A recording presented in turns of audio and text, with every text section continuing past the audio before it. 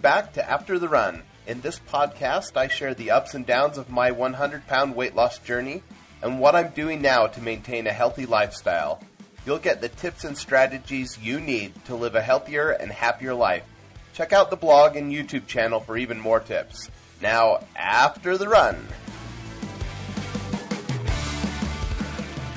Hey guys, it's Tyler from After the Run, and today we're going to talk about why you need to set fitness goals. Alright, now I've already told you about some of my goals for the year for weight loss, that I'm going to lose 50 pounds and cut my body fat percentage in half. The January went really great. I lost about 20 pounds, so I'm definitely on track for that. I also told you about some of my fitness goals, which I'll review in this episode. But today I really want to talk about why you need to set goals, and especially why you need to set fitness goals. Now this might not seem like it makes sense because so much of weight loss and overall health is just your diet. It has I can't say it has nothing to do with exercise, but diet is way more important. But I have found that exercise is critical for me, and exercise doesn't happen unless you set goals. Now, if you don't have a goal, it's really hard to make progress towards the life that you want to live. If you are not working towards something, by default, you're reaching the default. And we know the default in America right now is not very pretty. Over adulthood, most adults gain anywhere from 1 to 2 pounds a year from early adulthood onward. And so that means over the course of your adult lifetime, you're going to gain 25 to 35 pounds.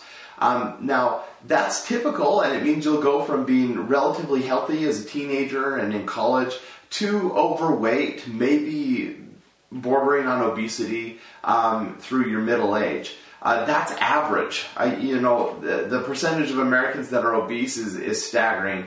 And if that wasn't bad enough, over COVID, we know that people gained way more weight. And so just over the last 2 years, the average adult in the United States has gained 15 pounds. And the people who have reported that they gain unwanted weight or more than usual, for them the average was closer to 30 pounds. And sadly, about 10% of Americans have gained over 50 pounds during COVID.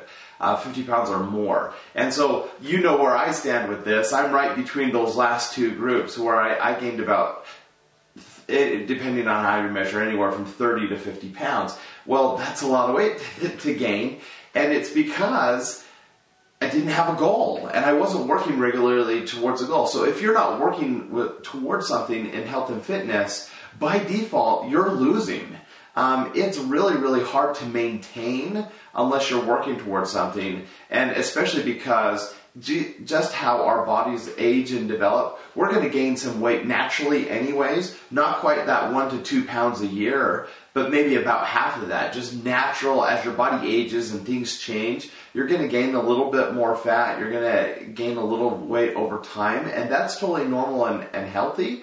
But we're gaining way more than that in this country. And so you have to think about what kind of goal you are going to set so that that doesn't happen to you. So when it comes to goals, we have to think about setting the right kinds of goals. And there's a lot of different ways you can set goals. We can talk about SMART goals, making them measurable, defining them, having a timeline, all those kinds of things. But at the end of the day, what matters most is why are you setting your goal? And we have to think about, what is your why? What are you trying to achieve by setting that goal? Now, when it comes to health and fitness, most people have the goal of just being healthy because you're going to have less health problems. You're going to live longer. Your quality of life is going to be harder. A lot of people set fitness goals because they want to look better, they want to feel better, they want to sleep better.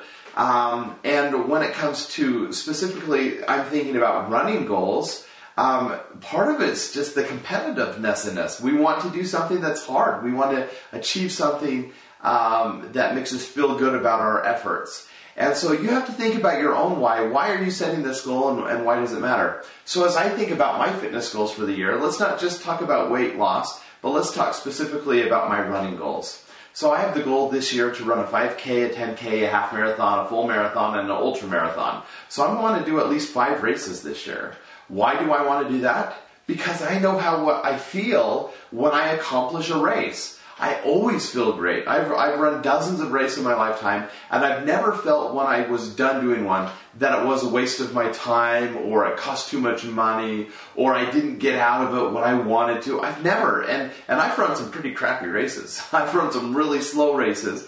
But always when I'm done, I think, I'm better off for having run this race. I feel better, I'm healthier, I'm in better shape. And so setting a goal of running a race, for me, just makes a lot of sense. Now, that's only part of my why, is that I feel good about doing it and I don't regret it. The other part is, I know that when I exercise, and that compounds with my diet, that I'm way more likely to be successful. If I'm eating healthy and exercising, my body craves healthier foods and they taste better, and I'm not craving those junk foods as much. If I'm regularly going walking and going running and doing speed workouts and training in a competitive way, I know that I'm going to eat healthier because it's going to help me in my training. It's going to help me reach those fitness goals. And so they really work hand in hand for me.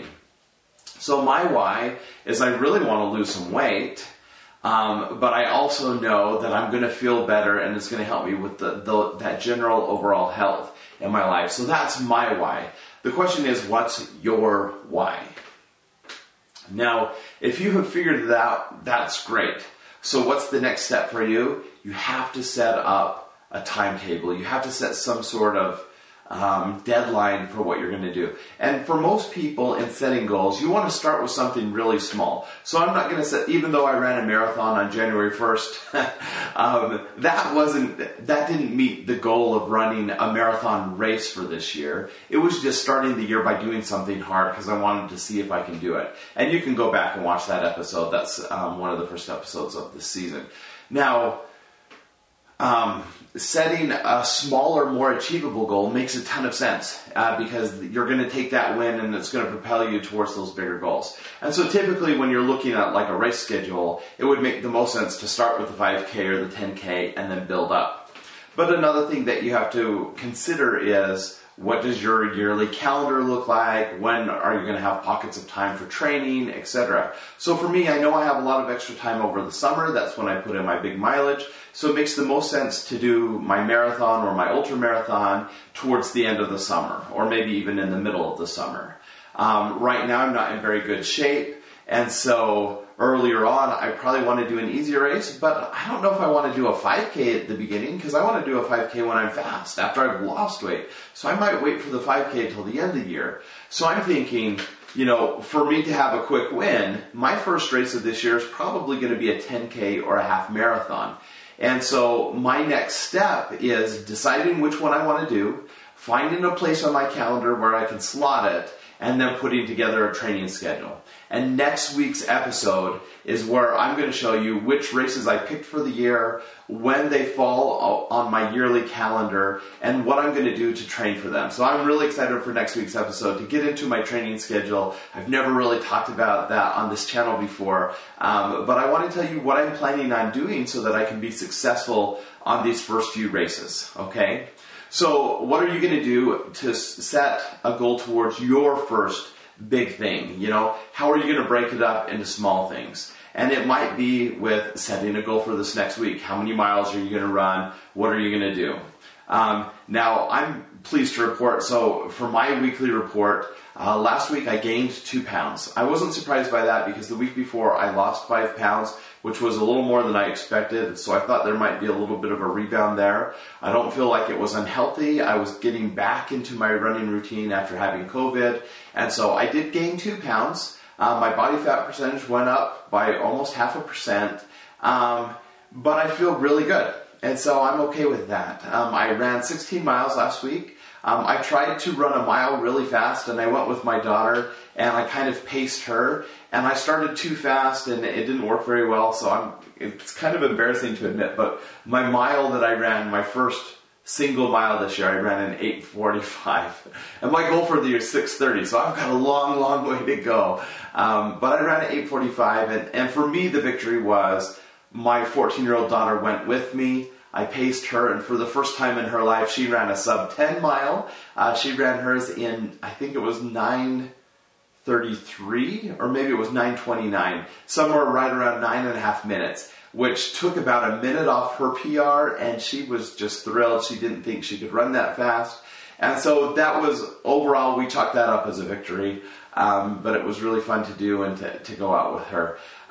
So that's my report for this week. Next week I'm going to give you a calendar, and I want you to be thinking about what goals you have moving into 2022 so that you can be healthier and faster and reach all your hopes and dreams. It'll be so great. All right, talk to you soon. Bye. Thank you for joining me on After the Run.